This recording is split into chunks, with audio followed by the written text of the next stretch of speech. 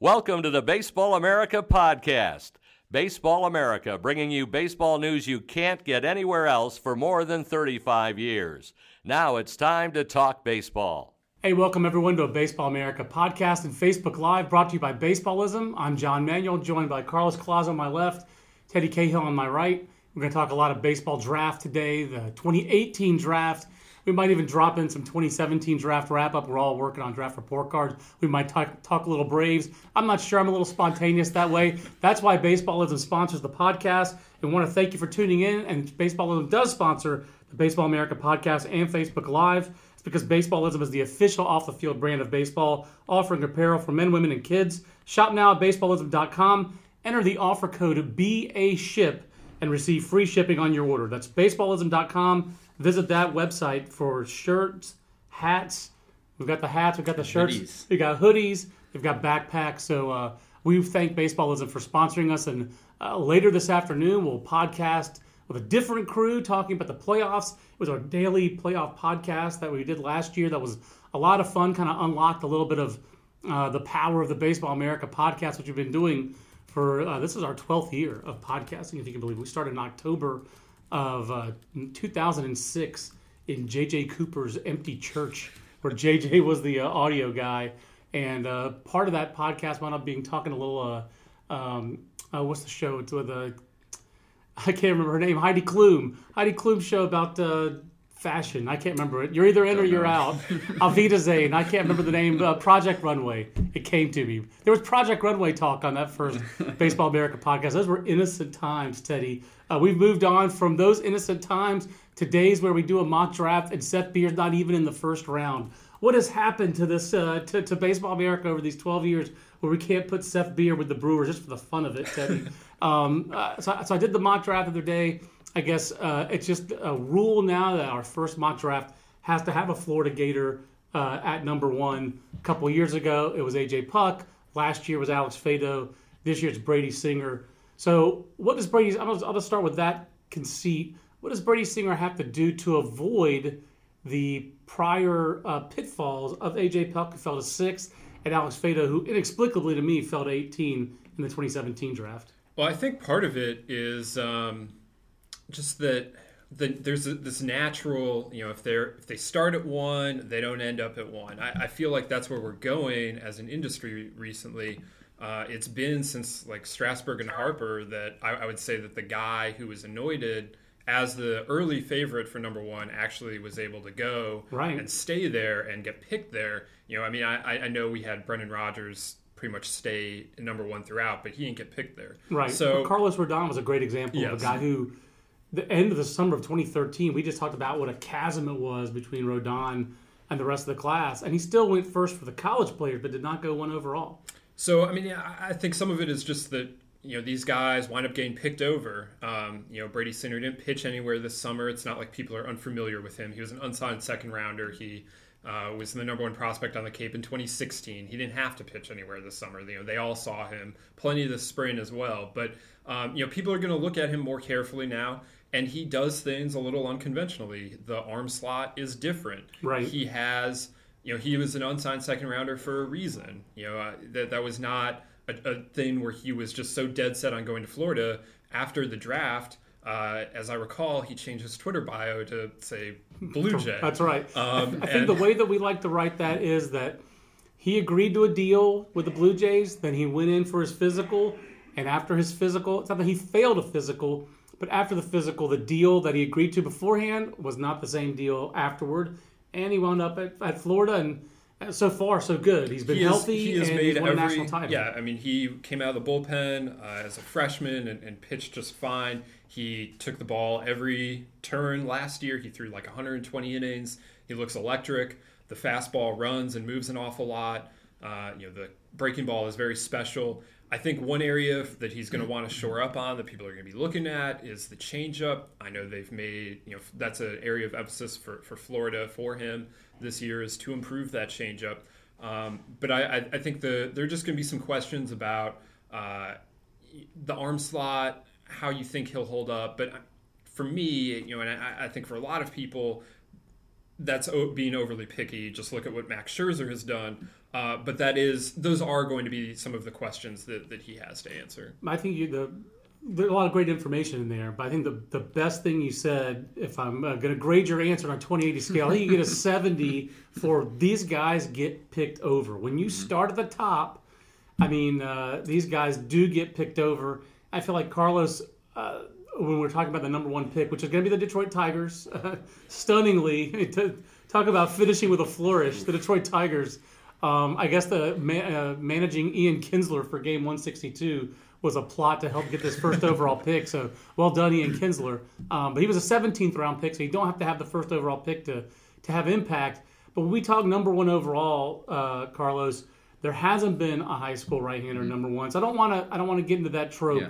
So let's just assume that no high school right-handers going to go first this year. That Al Avila and David Chad and Scott Pleiss and the front office and scouting department in Detroit doesn't want to break with tradition. Let's just set Ethan Hankins and the rest of those guys aside.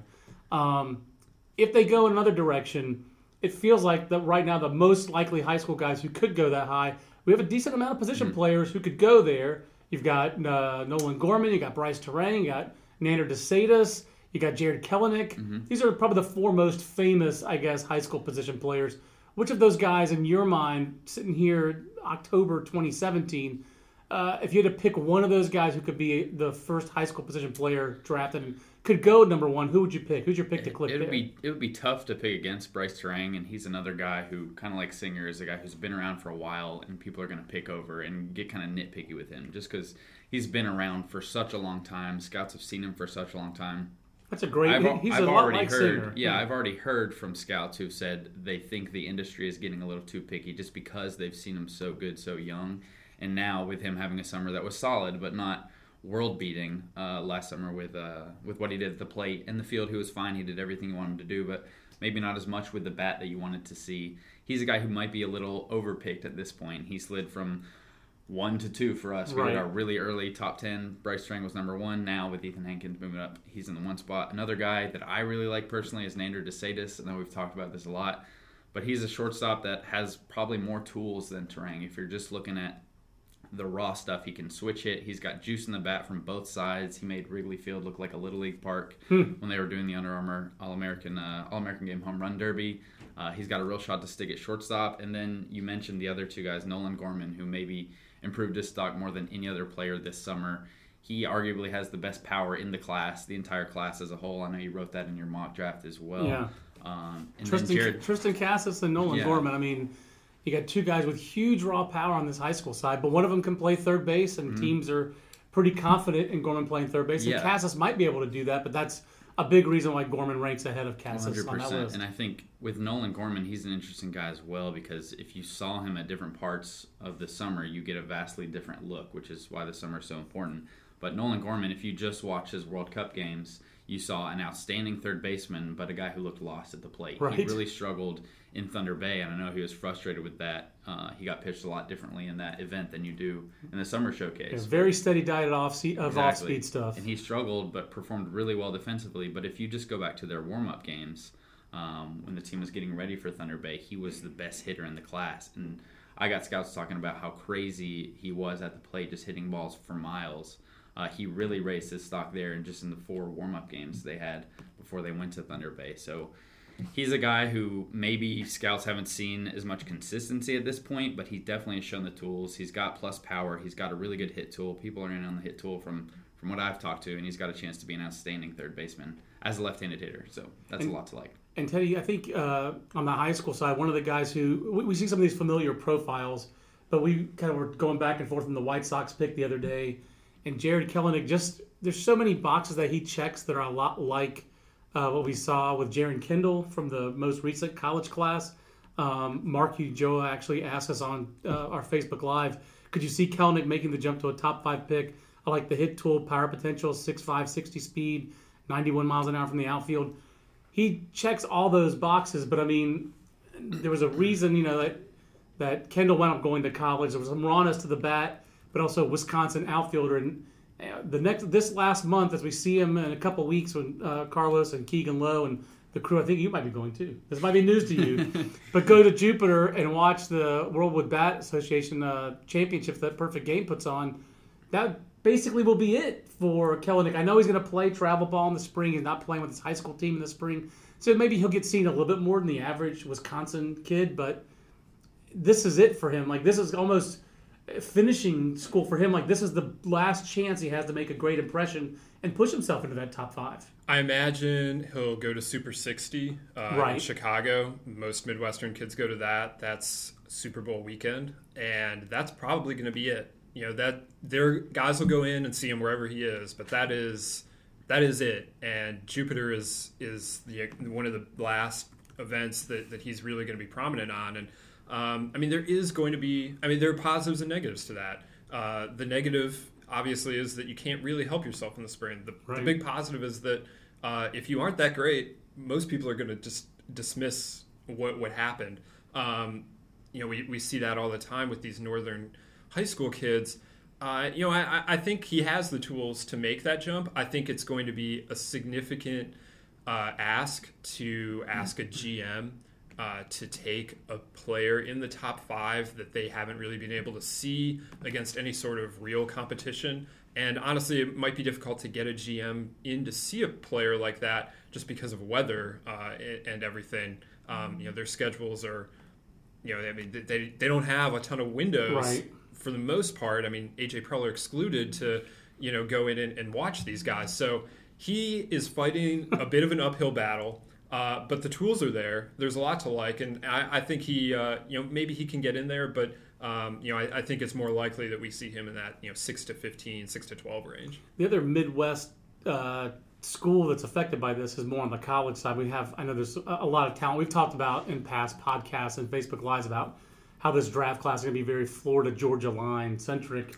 But Wichita State's one of the college teams that is going to be interesting to watch. Not just Grayson Janista, but Alec Boehm as well. They've got some talent, Teddy, and those guys are going to be scrutinized early on the road. I don't think Wichita State plays at home until at least March. How much do you think that might affect those guys? Because those guys did make a pretty strong statement this summer with Wood and the Cape. They did. You know, they play in a good league now. The Missouri Valley Conference was solid, but they're moving into the American, and the American is, you know, it's not a Power 5 league because of football, and they're basketball, but they are in baseball. They're one of the better conferences. They've proven that since that league came into existence, and so Wichita State joining that this year, they're going to see some good competition.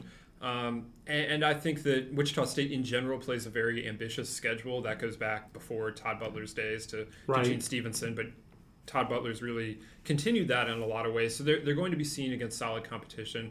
I don't think that's going to much impact them. They do a decent job of getting home. So, you know, the Northern college kids that have to travel some, it is rough on them to some extent, but they also have to be used to it by now. I mean, these are juniors, you know, this isn't anything new for them. And it does seem like those are some of the guys who kind of come on late as well. And then the reason they come on late is that's when they're getting cross-checked. You're not going to cross-check a kid in the northern part of the country in February and March. You're going to cross-check him later on as he gets seen a little bit more. We have a few Facebook questions, but I did want to go one more general question to you, Carlos, just about the depth. I mentioned right-handed pitching earlier. I know we talk about Kumar Rocker and Ethan Hankins a lot, but there's a lot of depth to this high school pitching class. You know, I didn't mention Matthew Liberatore before. I probably should have as a contender for one overall, but I did want to focus on those right-handed pitchers.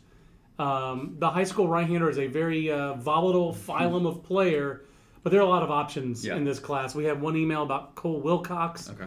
One of the questions, I should say, that's asked to us on Facebook, that actually comes to us from George Blackburn, a friend of the program. He likes him a little higher, he said, than where I had him 24 to the Cubs.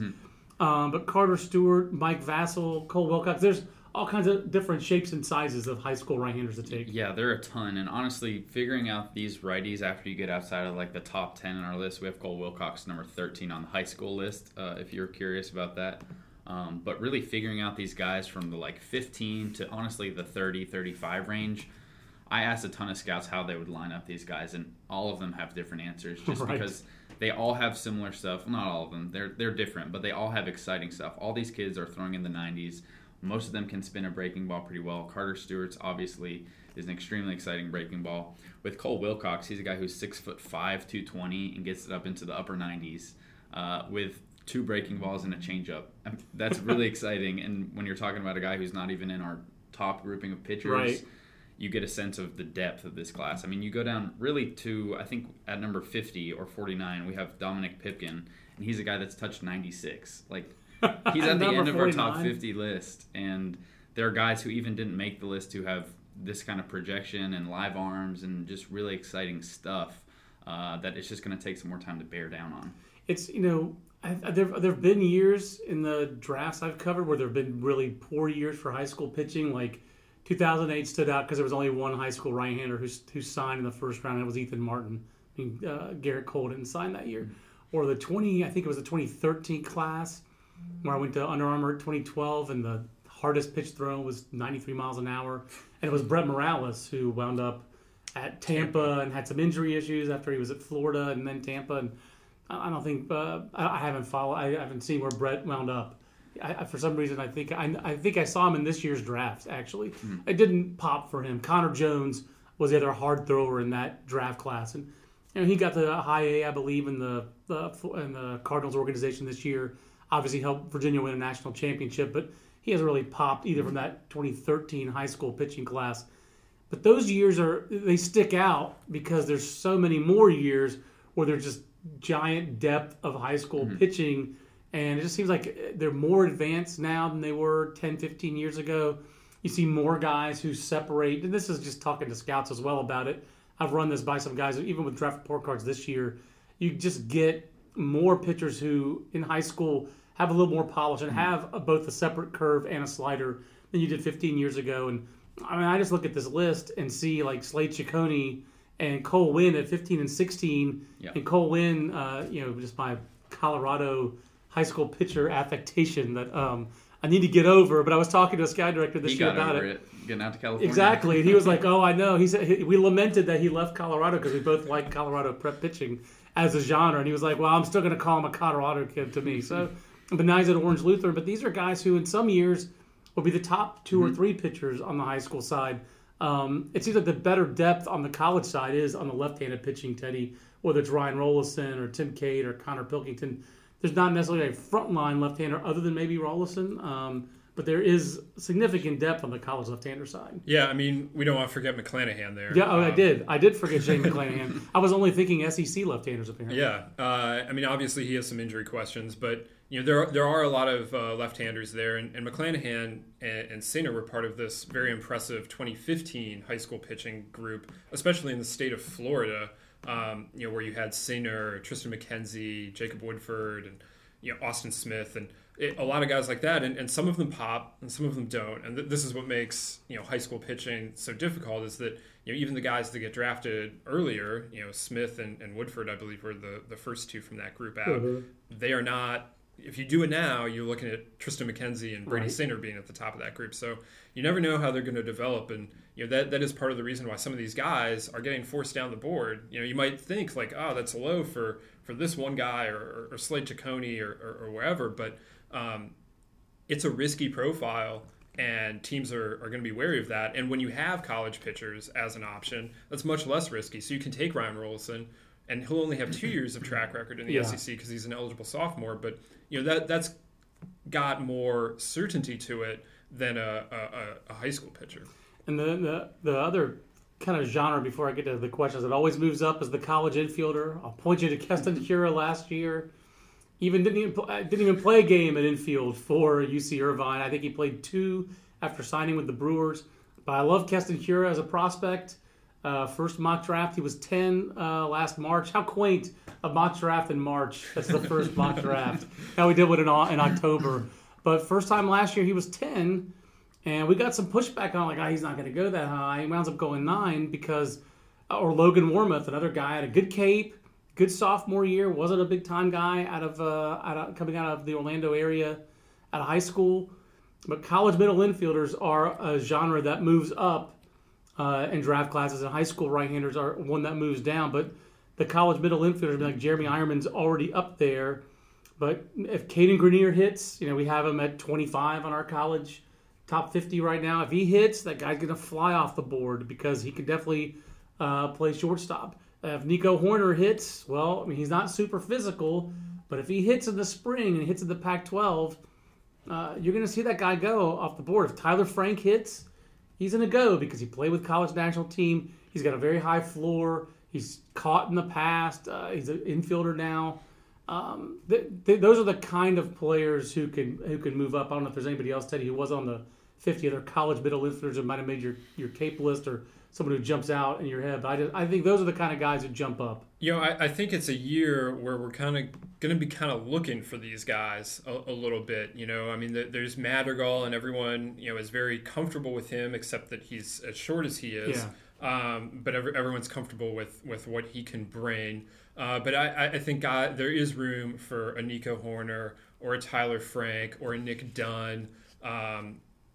There was a whole group of guys near the back of the Cape 50 that was kind of generally pushed there because you're probably a second baseman or you are a second baseman in Nick Dunn's case. Like a Kevin Merrill in this year's draft. Yes. Who was a guy who, he's a college shortstop. I don't think he's a pro shortstop, but flew up the board. If you're a college middle infielder, then you have more possibilities, the higher floor, and he had an impact tool in his speed. I would look for maybe a guy like Ford Proctor at Rice, who had a phenomenal freshman year and was a little bit down, not entirely terrible as a sophomore, but it was a little bit lesser than his first-team freshman All-American season. He can get back to that and convince more people that he's a shortstop. I mean, that's a guy that I could look at to make a run. And there are several players like that in this class. I think the Cape was littered with, I felt like, guys that are they really a shortstop? Right. But I mean, if they hit and it becomes a non-issue, or they say,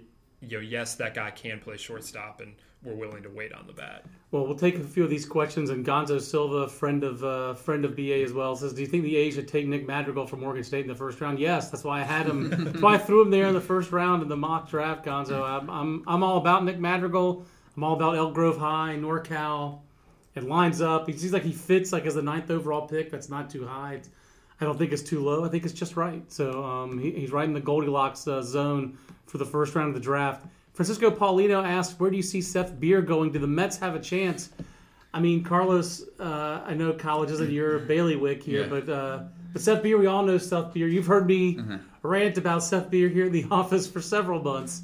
The Mets probably do have a chance at him, maybe in the second round. Yeah, that's the thing with Seth Beer the whole time in getting these lists together is there are guys all over the board with Seth Beer. He's going to be one of the most polarizing players the entire time, I feel like, while we're trying to figure out these guys. But just because of his tool set and the limitations he has defensively, there are guys who are more in on the bat than other guys. I mean, it's just one of those profile questions where it just depends on your organization, your philosophy.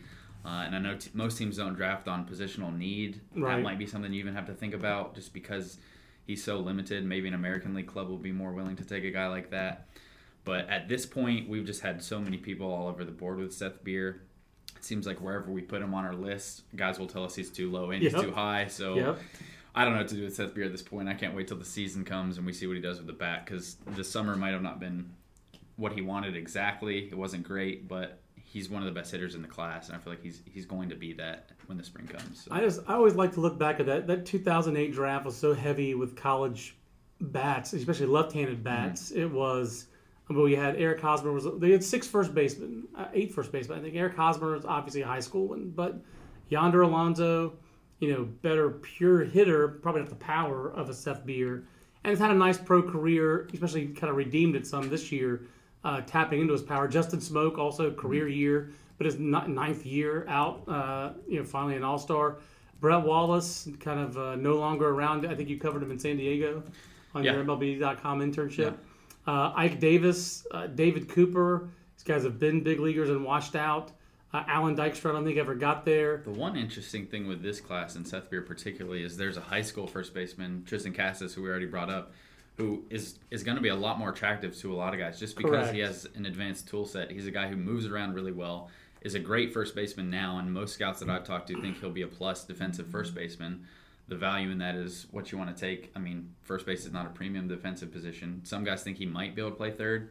It might be a little bit of a stretch at this point, but Right. I've seen him play third, and he moves around, grabs the ball well, he has a strong arm, 60 arm at this point.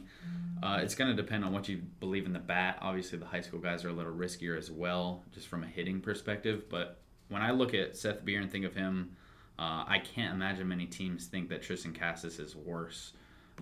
Or just the overall profile, I guess, is going to be interesting with him because I think he has to. You do have to compare high school versus college, Yeah. but if you want to look at the tools, Tristan Casas has the tools. If you're looking at bat first guys, and another thing is that Casas has a better wood bat track record. That's to me the other thing that knocked, for me, Seth Beer out of the first round. His lack of athleticism was there already in the spring, or even last year.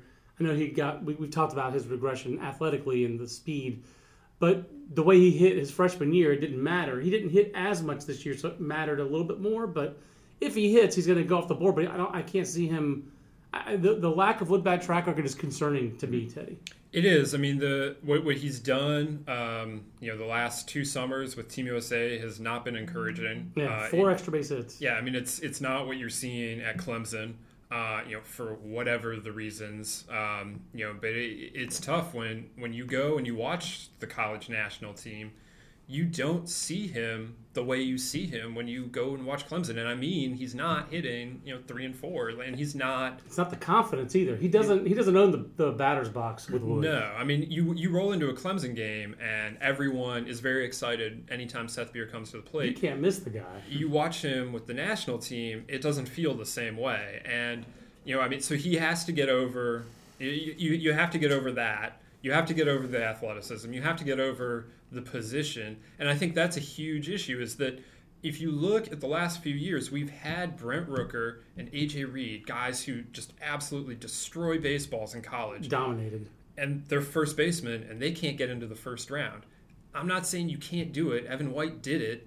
He may or may not end up as a first baseman. Right. But, if you're going to be that kind of, base clogging runner and limited to first base, the 2 best examples we've seen have gone, just outside the first round. And I'm beginning to think that is where Luken Baker and where Seth Beer end up. Those are outstanding examples. I like that. That's why I wanted to make sure I asked you that question. We'll wrap up with a couple more. Mark Wilder asked, what about Connor Pilkington to the Mets at 6? That feels a little rich, Mark, for Connor Pilkington. He's not really a true plus pitch for Connor Pilkington, but he does check a lot of boxes. He's physical. He's left-handed. He's very young for the class. He does throw quality strikes. If this stuff takes a step forward, I think I can see that. But I think he's the second Magnolia State left-hander this year's draft on the college side. I think Ryan Rollison at 6 makes it more sense. But obviously we put Shane McClanahan there in the mock draft. Chris Molnar asked, sorry if I missed it, but if you said it, where would the Tigers go for number 1, Brady Singer? But that's all in the mock draft. If you go to baseballamerica.com, you can't miss the mock draft. Last but not least, John Urkala asked a long question. I will paraphrase about how the West Michigan Whitecaps won so many games in low Class A without big-time prospects. And prospects and winning in the minor leagues definitely aren't necessarily correlated. When you see them correlate, I think you get really excited for a team such as 2 weeks ago, the AAA championship game where Willie Adames and Brent Honeywell and Diego Castillo and Keon Wong and these prospects carried Durham to a championship over a similarly prospect-laden Memphis team that won the PCL that had Jose Adolis Garcia and Tyler O'Neill and Dakota Hudson starting 1 year out from being in Mississippi State and being a first-round pick. So you can have prospects who win, but you don't need prospects to win, certainly not in low Class A. Isaac Paredes and Daz Cameron, they did get some prospects later in the year. You don't need prospects to win in the Midwest League. That is certainly the case. So good stuff, though, guys. We're going to have a ton more draft content coming up. I'm not going to waste everybody else's time and make these. I was going to put them on the spot and talk about the Braves, but that's a whole other podcast. It's a whole other show. I think JJ could talk for 5 hours, 8 hours, however long you want. I think JJ's got for If you. we were sponsored by 5 Hour Energy, I think we would do that and put JJ to the test with that talking Braves. But we're not sponsored by 5 Hour Energy. We're sponsored by Baseballism. So we thank you for tuning in today. Our podcast at Facebook Live was sponsored by Baseballism. Don't forget to shop now at baseballism.com and enter the offer code BASHIP to receive free shipping on your order. Visit baseballism.com, shop for hats, shirts, and much more today. For Ted Cahill and Carlos Collazo, I'm John Manuel. We'll see you on the next Baseball America Facebook Live. So long, everybody. This concludes our program. Want more in-depth baseball coverage? Be a better fan. Visit baseballamerica.com to get more comprehensive baseball coverage. Everybody in your crew identifies as either Big Mac Burger, McNuggets, or McCrispy Sandwich. But you're the Filet-O-Fish Sandwich all day. That crispy fish, that savory tartar sauce, that melty cheese, that pillowy bun. Yeah, you get it. Every time. And if you love the Filet-O-Fish, right now you can catch 2 of the classics you love for just $6. Limited time only. Price and participation may vary. Cannot be combined with any other offer. Single item at regular price. Ba-da-ba-ba-ba.